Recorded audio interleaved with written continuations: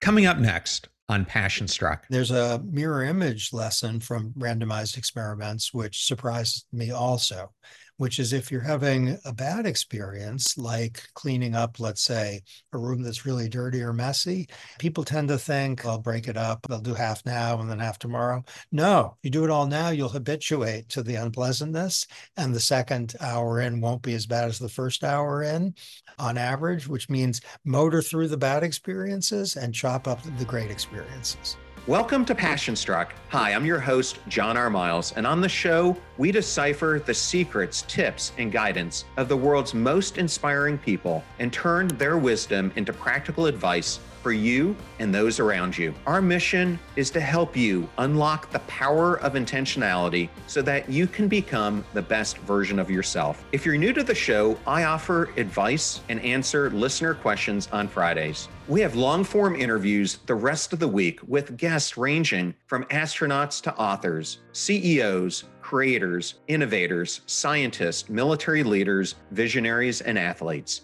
Now, let's go out there and become Passion Struck. Hello, friends, and welcome back to episode 421 of Passion Struck, the #1 alternative health podcast. A heartfelt thank you to each and every one of you who return to the show every week, eager to listen, learn, and discover new ways to live better, be better, and make a meaningful impact in the world. If you're new to the show, thank you so much for being here, or you simply want to introduce this to a friend or a family member, we have episode starter packs, which are collections of our fans' favorite episodes that we organize into convenient topics that give any new listener a great way to get acclimated to everything we do here on the show. Either go to Spotify or passionstruck.com/starter packs to get started. I also wanted to tell you that my brand new book, Passion Struck, 12 Powerful Principles to Unlock Your Purpose and Ignite Your Most Intentional Life, is now available, and you can order it on Amazon, go to your local bookstore, or the passionstruck.com website to find it. In case you missed my interviews from last week, I had some phenomenal ones. The first featured Jamie Kern-Lima, who's an American entrepreneur who created a billion-dollar business success story. She's a champion of women, a philanthropist, a culture shifter, and a highly sought-after keynote speaker. She's also the New York Times bestselling author of Believe It. And in our interview, we discuss Believe It and also her latest work, Worthy: How to Believe You're Enough and Transform Your Life. I also interviewed Harry Buddha Magar. He is someone who has turned adversity into triumph in a way that challenges our perceptions of possibility. From the remote farming fields of Nepal to the battlefields of Afghanistan, and then to the soaring heights of Mount Everest, Harry's life is a testament to the unyielding power of the human spirit. And then I also interviewed Charles Duhigg, the Pulitzer Prize-winning journalist,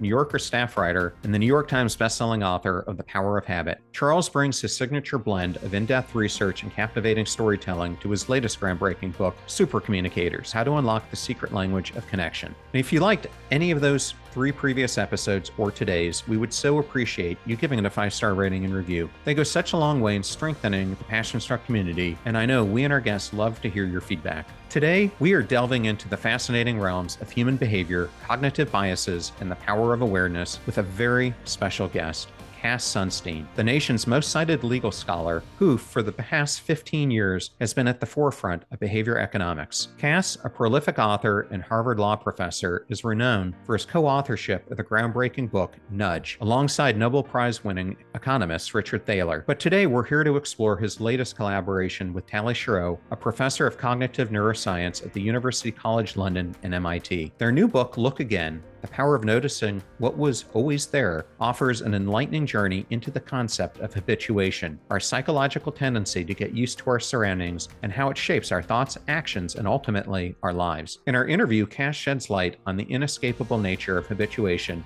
and its profound impact on our daily lives. From the effects of social media on our creativity to the ways we assess risk and adapt to climate change, Look Again. This episode is a treasure trove of insights on breaking free from the cognitive fog that envelops us, offering fresh perspectives on living a more examined and fruitful life. This episode is also about action, and in it, Cass introduces us to the concept of dishabituation entrepreneurs, individuals who challenge norms and make us see the world anew. So prepare to be enlightened, inspired, and perhaps a bit challenged as we delve into Look Again with Cass Sunstein. Thank you for choosing Passion Struck and choosing me to be your host and guide on your journey to creating an intentional life. Now, let that journey begin.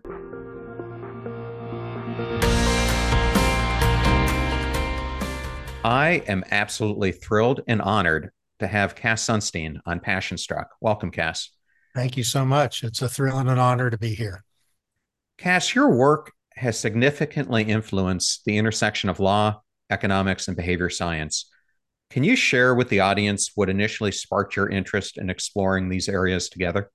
Happy to. So, as a kid law professor, I was at the University of Chicago, amazing institution. And the giants, they weren't 6 feet 10, but they seemed like they were 6 foot 10, all emphasized that human beings are rational. And the idea was if you want to change behavior, you change their incentives. So you make it more expensive to buy cigarettes, you make it more expensive to buy a house, and then you'll change behavior. That's basically the foundation of policy in life.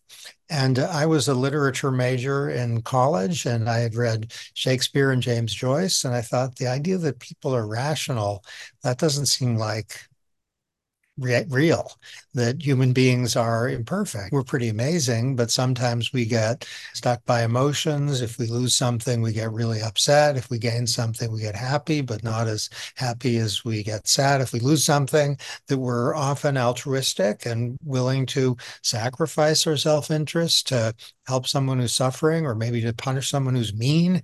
And that made me be like a kind of clueless skeptic about the giants who roamed the earth in Chicago.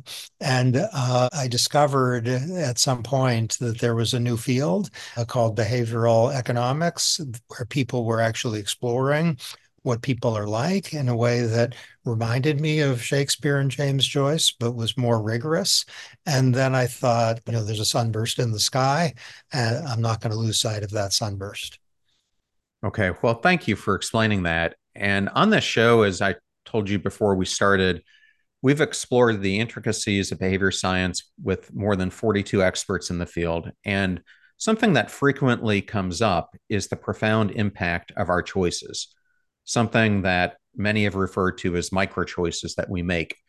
Your seminal work, Nudge, brought the concept of choice architecture into the spotlight. Could you share what choice architecture is and the inspiration behind this revolutionary idea?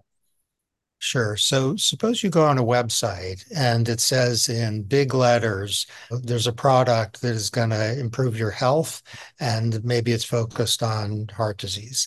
And then there are little things that say, and if you're worried about colds, and if you're worried about COVID, and if you're worried about cancer, here are some things.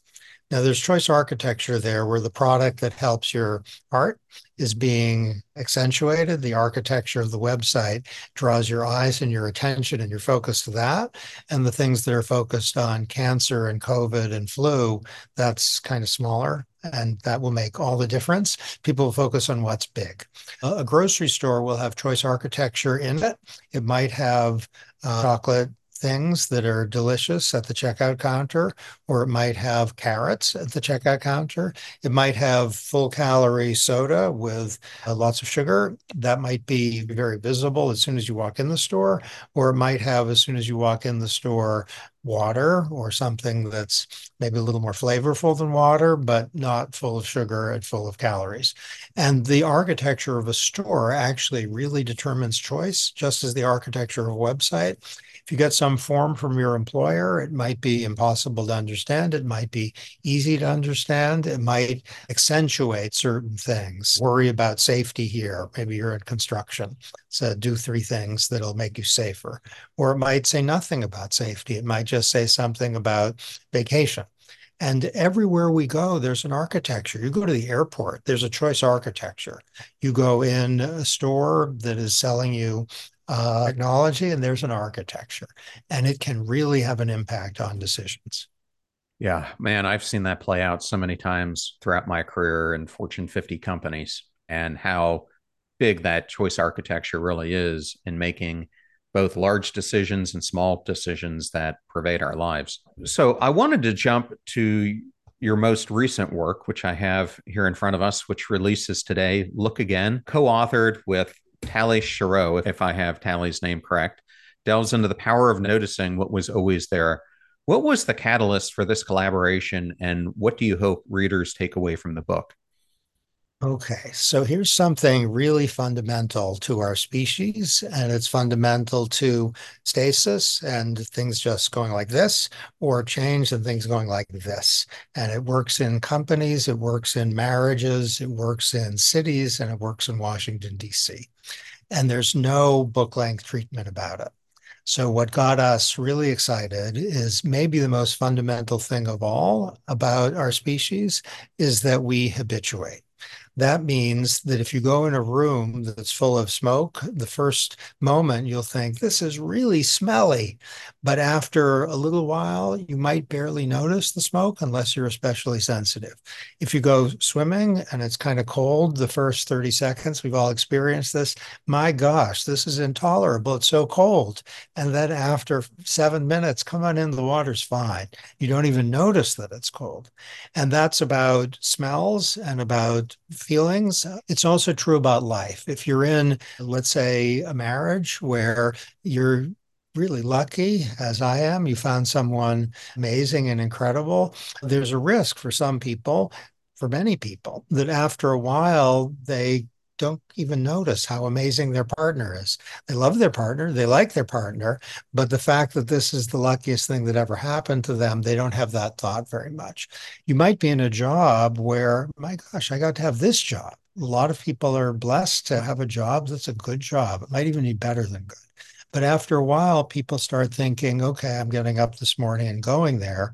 It's like cold water that's turned kind of no temperature at all. That's like your job, even though you're really lucky. And what's true for great things is also true for not such good things. Your boss might be really mean, and it might be after 2 weeks of disbelief that you're working for someone who's terrible. You kind of don't notice anymore. And you have that terrible phrase going through your head, it is what it is. And it is what it is a signal that human beings habituate. By the way, this is not true only for people, it's true for dogs and cats and horses and unicellular organisms too. Well, I think a good way to introduce this is the way you start out the book discussing two women, Rachel and Julia. Both of them are living what most would consider a charmed life. However, Rachel sees her life from the perspective of it being boring and mundane. And Julia, on the other hand, sees the miracles in her life, big and small. Can you delve into this a bit deeper and explain what is causing people like Rachel to stop seeing and appreciating the good things and how Rachel can adopt Julia's perspective? Okay, so imagine two people, and this isn't hypothetical. One has a really good life, and she has a family, and she has resources, and she has a place to live that's really nice. And she is in something like disbelief at her own good fortune. She appreciates it, and it's amazing. Rachel, by contrast, has a similar life. It's really good, but she's bored. It's not a big deal for her. And she's a little frustrated. She might even be approaching midlife crisis. Julia is actually a real person. Rachel's an amalgam of people we know. And Julia is Julia Roberts, the actor. And Julia, what I've just said about Julia is actually true. She was interviewed not long ago, and she was asked, what's her perfect day? And she said, perfect day, I get up, I make breakfast for my kids, I take them to school, start to get ready to have lunch with my husband. Then I'm going to pick up my kids from sports practice. Then she stops herself, Julia Roberts, and says, it's boring. I get it. It's boring. But she said, because of my job, I'm an actor. I go away. And then when I come back, it's surrounded by pixie dust. It resparkles. And what Julia has is a sense that the great things in her life are a blessing. And she doesn't take them as gray or routine because she goes away because of her job. Now, to have a life like a well known actor is not something most of us can aspire to. But to notice or not to notice the good things in our life is something that we all are faced with. And what Rachel could do is either imaginatively just think, maybe once a day, what would it be like to be away from my family and my life for a week? Or she might think a little bit, I'm going to put myself in the same mindset as I end up sometimes when I have a dream that everyone I love is gone maybe they died, maybe they don't like me anymore. Then you wake up from such a dream and you think, what a relief. Then everything resparkles for that moment after that dream. And we can do that through gratitude exercises. They work for restoring well-being. If that seems a little too kind of formulaic, to think once in a while, my gosh, how did I get that in my life? That can produce a Julia perspective.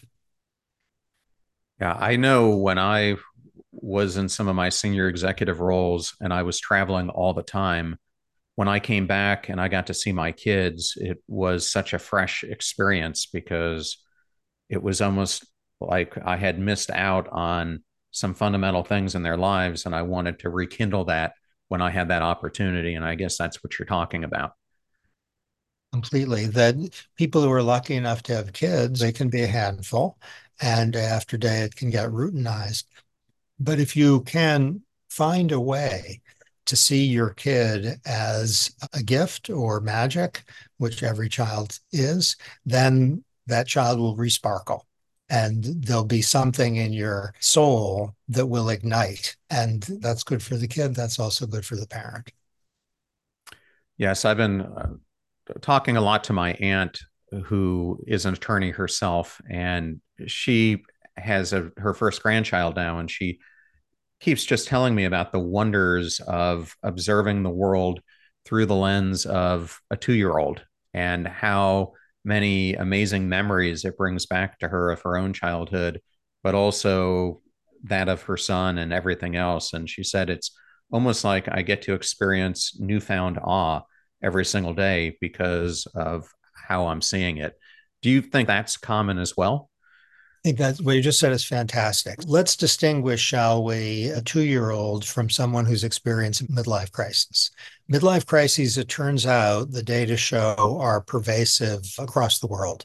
The decade is not the same across the world, but midlife crises are an international phenomenon.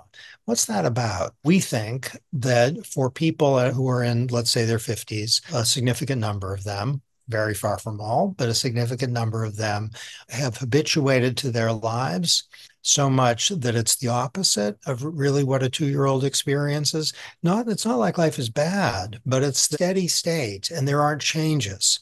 So the way the human mind works is that if we have a surprise signal in our head, then we're all alert and energized. If we don't have a surprise signal, then it's as if the world is colorless.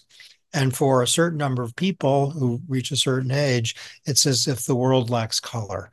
And that doesn't mean that they're stressed. It doesn't mean that they're angry. It doesn't mean that they're having a terrible time. It just means that they're a little tense.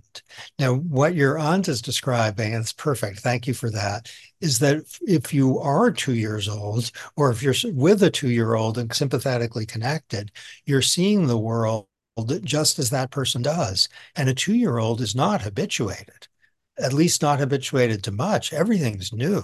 It's like the Julia Roberts resparkling thing happens when you come into another house.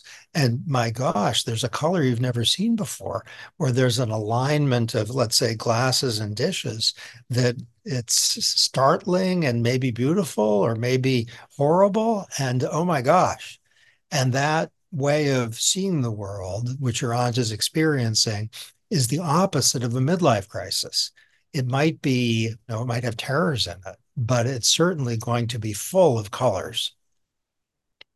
Yeah, it's so interesting because I had the opportunity to interview Dacher Keltner, who I'm sure you might know. He teaches at Berkeley, and he's been studying awe for 30 years. And what I found so profound in our discussion is you think that you find awe by the birth of your child or seeing the Grand Canyon. But what his research found is that we can all experience it almost every single day. And the most simple way to do it is through acts of service or witnessing others do acts of kindness. Is that anything that you've examined in your own work?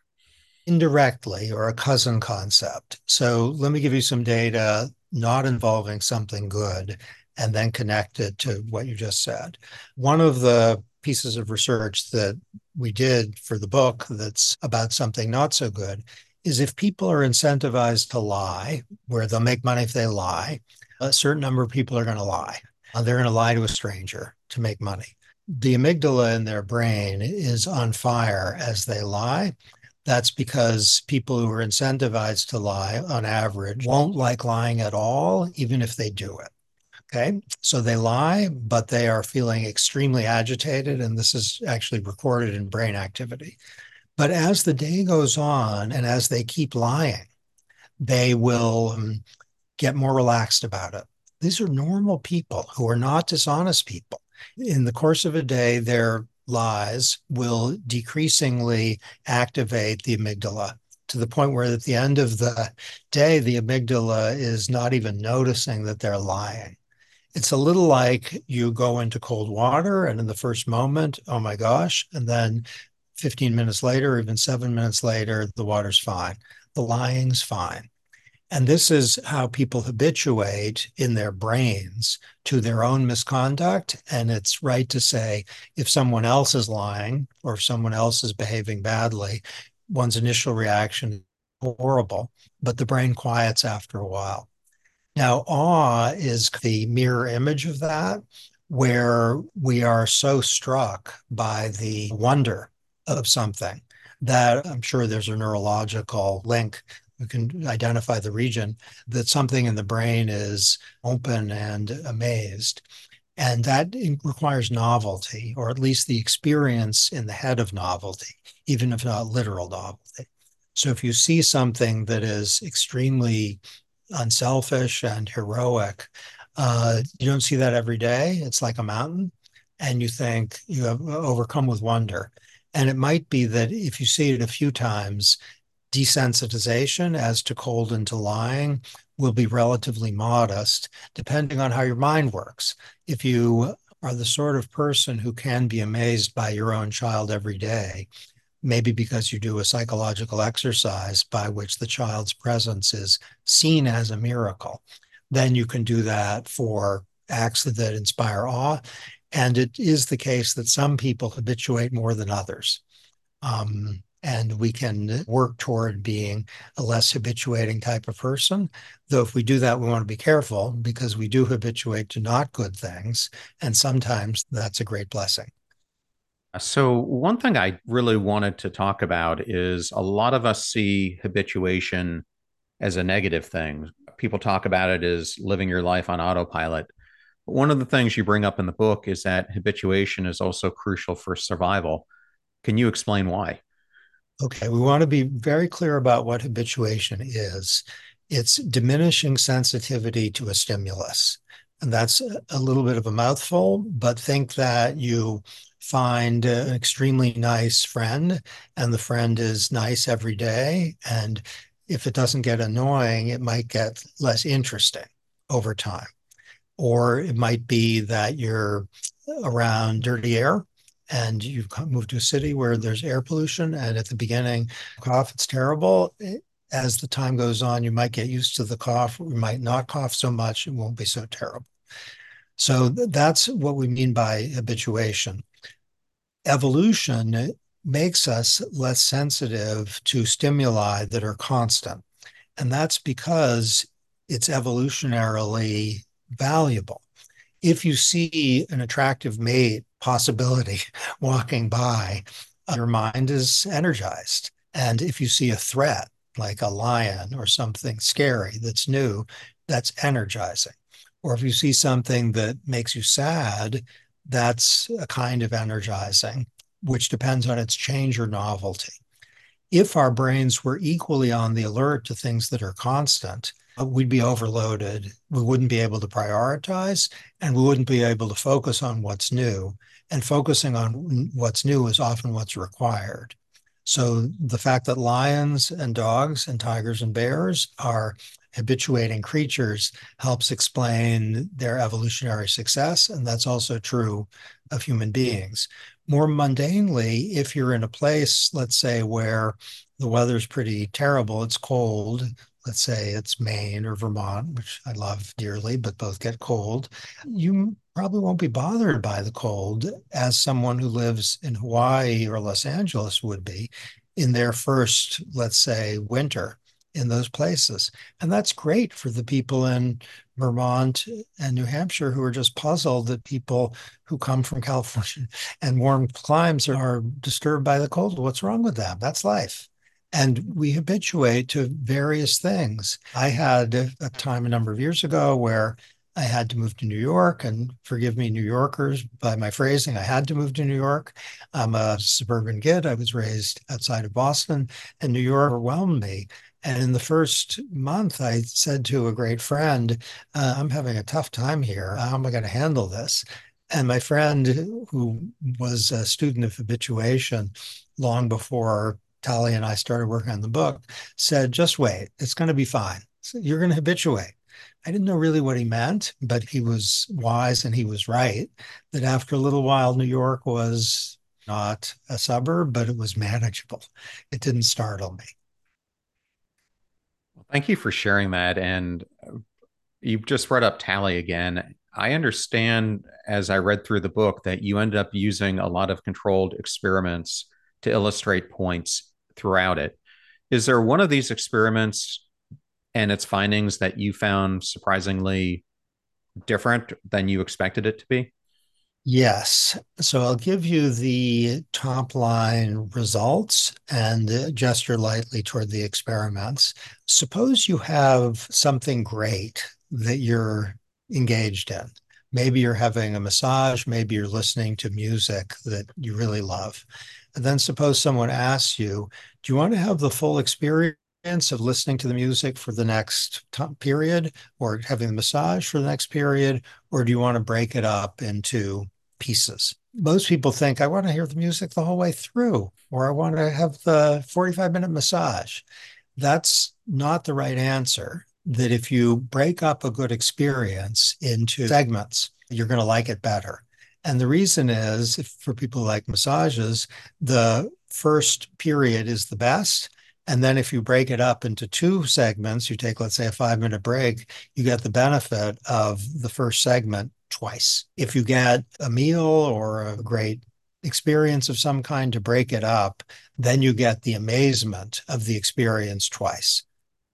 And the coolest data supportive of this is the peak moment in a great vacation, let's say on the ocean, is 40 odd hours in. 43 hours roughly in. That's when people are the happiest. If you have a week-long vacation, if you're lucky enough and it's a beautiful place, after that, it's downhill. Won't like it as much. That amazed me.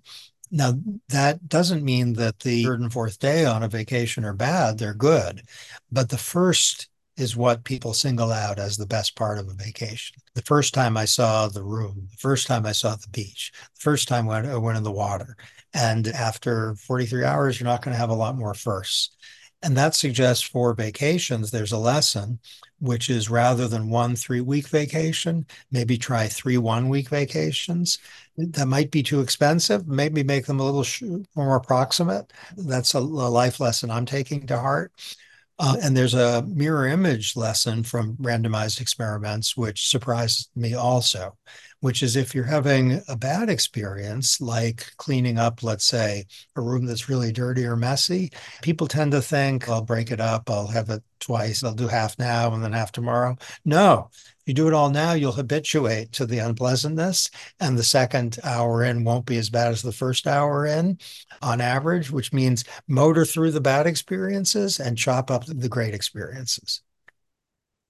All right. So, everyone who's listening, I think this was extremely important. So, we need to break up our positive experiences into small chunks so we can combat habituation. So, great learning right there.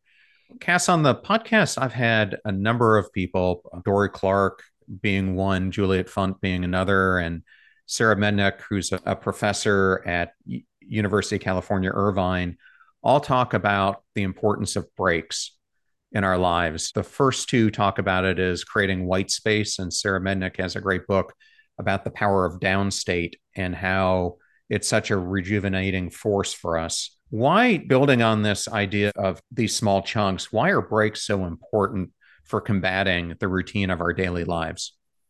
Okay, so a reason is that it's dishabituating. So if you take a break, let's say, from something that's good, and you get some critical distance on it, its goodness will be full of color and brightness. Whereas if you just go through it, its goodness will stay constant in the sense that it will continue, but it will be less vivid for you. There's a great author and therapist, Esther Perel, who does couples therapy, who says when married couple, when they are most attracted to each other, it's often when one sees the other talking to a third person. And that's because you see your maybe wife or husband talking to someone else, and you see them from a distance. It's a little like a break. And you think, wow, that person's amazing. You don't take them for granted anymore. They're not like furniture. They're like someone who you're really lucky that's your person. So the idea of a break is that it's dishabituating. It makes the diminished sensitivity, it's as if you're resetting. And that's also true for things that aren't so good anymore. If you're in, let's say, a job where every day is a little demeaning or a little irritating and you're used to it, you take a break, you take a day away, people treat you with respect, maybe, then you go back to your job and you think, what? There's something wrong with this. I'm going to jump into a completely different area. You are one of the most profound scholars on the Constitution and, in many ways, how our whole system works. How do you view our current political situation and the likeliness that we're going to have the same two candidates again vying for president through the lens of habituation? Thanks for that. That's a fantastic question. So, my day job really is constitutional law and administrative law. So, I have something like awe, as you were describing, for our constitutional order. Some people might react to a mountain. That's how I think of our Constitution, and our constitutional tradition also inspires me with. It's as if I'm looking at something giant and beautiful. So the constitutional order is something that's a gift Americans get. Fact is that we may habituate to our constitutional order and not see it as the wonder that it is, instead take it as background. I think many Americans have habituated to the Constitution, and that's something we should probably work against so that we see it anew, not as just something that's on paper. With respect to political candidates, this is a great question. Notice that I'm going to free associate here and talk about how the science might inform the phenomenon. And I'm going to be a little reckless. So if you have a new candidate, let's say someone you've never seen before, you are on the alert. It's like a tiger who sees an animal never witnessed ever. And the tiger is going to be very agitated. So if you see a new candidate, what's potentially good about the candidate will be like loud music, and what's potentially not good about the candidate will also be loud music. And that's an opportunity for someone who's new, but it's also a problem. That if there's someone who's new who, let's say, had some less than admirable period in his or her 40s, you hear that and you think, oh my gosh. If you have a candidate with whom you're familiar, let's say because the person's been president before or in public life before, you habituate to what's good and not so good about the person. And that can be a big benefit for someone who has some, let's say, downsides, where the downsides, if you saw that in someone new, you think, why is this person trying to get my vote? You think that's horrible. But if it's someone who's been around for a while, you think, oh, that's part of that person's package. And I might like it, I might not like it, but it's a little like gray. And that I think is often a benefit for someone who's been in public life for a long time because we've habituated to what might be a deal breaker. Okay, well, thank you for sharing that. I just look back at the presidency of John F. Kennedy, and I was recently watching a whole series on him, and it was a great history lesson for me about how he was trying to challenge so much of the habitual patterns that we found ourselves in. And I just wondered, looking back, if he hadn't been assassinated, which I still think could have been prevented. Would we even have gone into Vietnam, and many other things that he was trying to push against? So it really is interesting when you look at it. It's great. So Robert Kennedy said a great dishabituating thing. I'll mangle the line a little bit. He might have gotten it from Aeschylus or something. He said, some people look at things that are and ask why. I look at things that never were and ask why not. And that's great. He wrote a book called To Seek a Newer World, where the theme was why not for great things. And if you ask that question, then you are automatically in a world of dishabituating. You're asking about never were's and asking, why didn't we get that? How can we get that? Well, I'm going to jump from there because it triggered my mind. I recently interviewed Bob Sutton about his book that talks about organizational friction, and he has something in it that I love called Friction Fixers. And in your book, you discuss dishabituation entrepreneurs, which I love that visual. Can you give an example of such an individual from the book? Yeah, Martin Luther King was a dishabituation entrepreneur in the sense that the status quo, which people had gotten used to, he held it up in the air and asked, look at this afresh, where the thing was racial segregation for much of King's work. And he was saying, look at that daily humiliation. Well, why do we have that? And he said, if we're wrong, then the Constitution of the United States is wrong. So he made people see anew terribleness. I'll name another dishabituation entrepreneur less famous than King, named Catherine McKinnon, who's also a constitutional scholar and a law professor, who wrote a book in the 1980s called Sexual Harassment of Working Women. And what was really astonishing about that book is it named a phenomenon, sexual harassment, and it told a lot of stories of really horrific sexual harassment. And it said that's a form of sex discrimination. Someone is told, sleep with me or lose your job. That's a woman who's told that. If that person were a male, would that person have been told that? That would be very unlikely. And the book, when it was originally written, I remember this, was pretty strong stuff. And then in a short period, the Supreme Court unanimously agreed and involved Republican as well as Democratic appointees. They also, that's right. If a woman is told, sleep with me or you lose your job, and a man wouldn't be subject to that, then that's sex discrimination. And whatever you think about sexual harassment and its boundaries, the basic idea that to tell people they lose their job if they don't give sexual favors, or to create an environment where women are, let's say, just treated a certain way because the man likes them in a romantic, I'm not sure romantic is the right word, but let's go with that in a romantic way.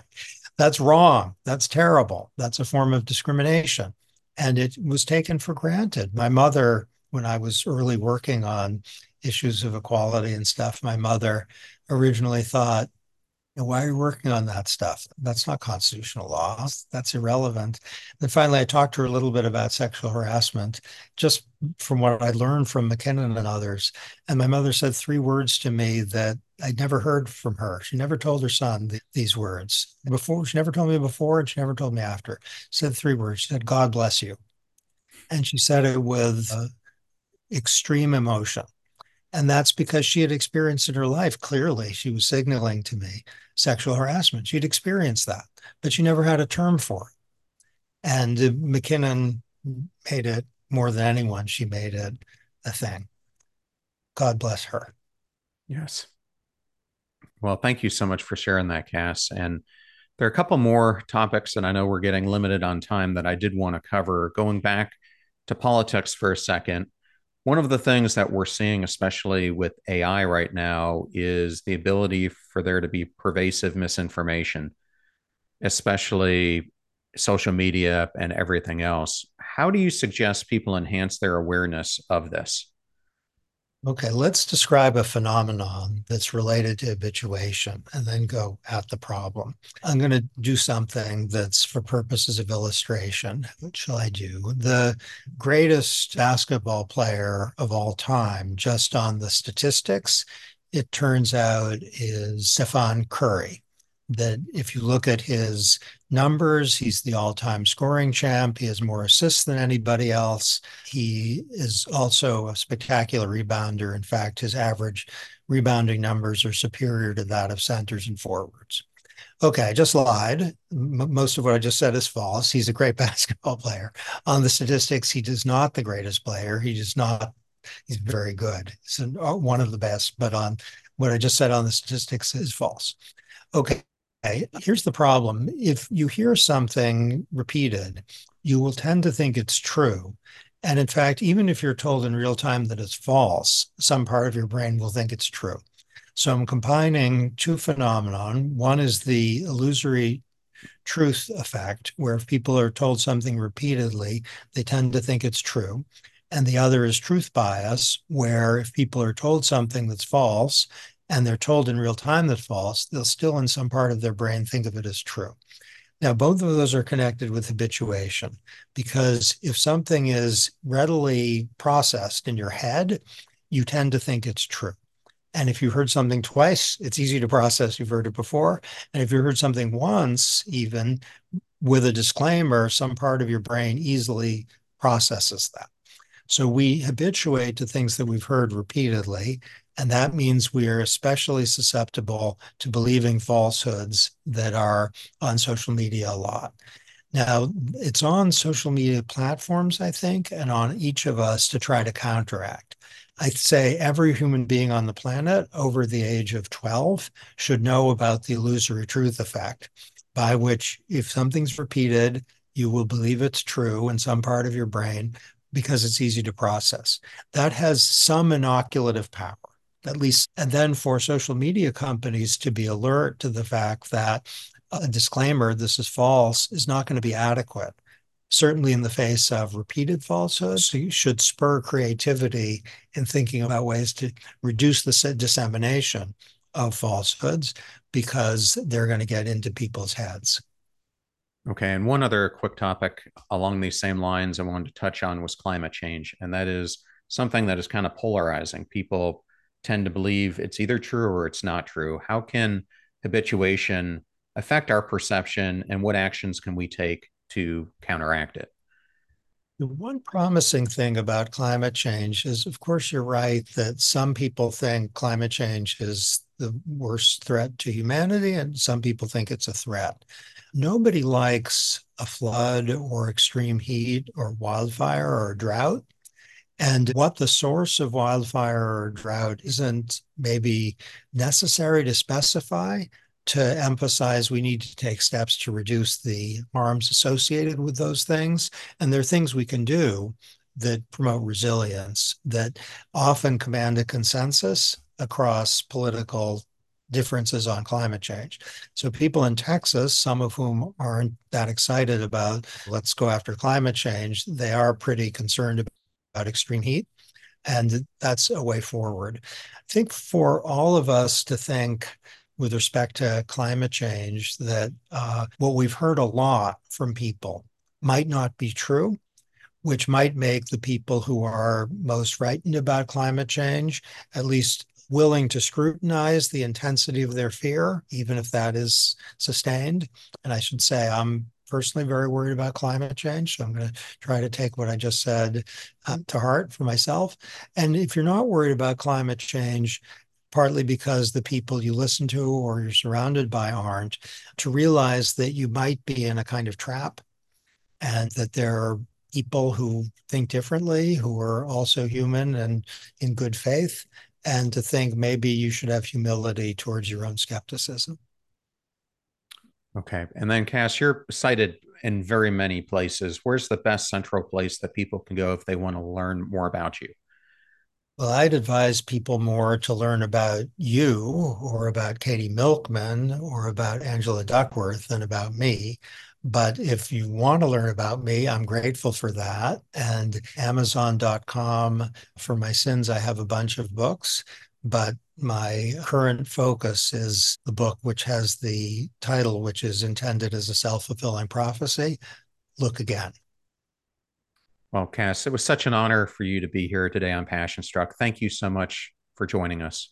Thank you. Great pleasure. Really enjoyed it. What a phenomenal interview that was with Cass Sunstein. It was such an honor to have him here today. And I wanted to thank Cass and Simon & Schuster for the honor and privilege of being here. Links to all things Cass Sunstein will be in the show notes at passionstruck.com. Please use our website links if you purchase any of the books from the guests that we feature here on the show. Videos are on YouTube at both our main channel at John R. Miles and our Clips channel at Passion Struck Clips. Please go check it out and subscribe. Advertiser deals and discount codes are in one convenient place at passionstruck.com/deals. You can find me on all the social platforms at John R. Miles, and you can sign up for our newsletter, Live Intentionally, on passionstruck.com. If you want to know how I managed to book amazing people like Cass Sunstein, it's because of my network. Go out there and build your network now before you need it. You're about to hear a preview of the Passion Struck podcast interview that I did with my friend Dan Harris, who's a former ABC News anchor who reported from all over the world, covering the wars in Afghanistan and Iraq, and producing investigative reports in places like Haiti, Cambodia, as well as the Amazon. But after experiencing an on-air panic attack while they were filming Good Morning America, Dan realized that it was time for him to make some changes in his life. Despite some initial misgivings, he turned his attention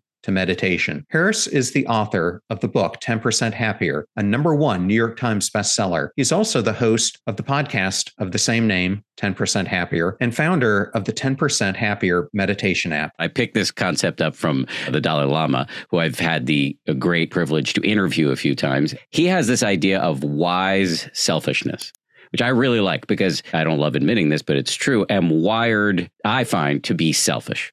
And that is one of the biggest flaws that I've worked on inside of myself. And I just naturally go in that direction. I don't think this is totally uncommon, but it's a part of my mind that I've wrestled with a little bit. And the Dalai Lama's argument is that we're all selfish, but there's a way to do it correctly. There's a wise or enlightened self-interest. And I think what you're describing fits that bill. Because if you can focus on what you're doing that's valuable to other people, in my experience, it makes you less anxious and it improves the quality of your work and will likely, I'm not guaranteeing this, but it's certainly what I've experienced personally, make you more successful. Remember that we rise by lifting others, so share the show with those who could use its inspiration. And if you know someone who could use some of the wise words that Cass shared on today's episode, then definitely share it with your friends and family. In the meantime, do your best to apply what you hear on the show so that you can live what you listen. Until next time, go out there and become passion struck.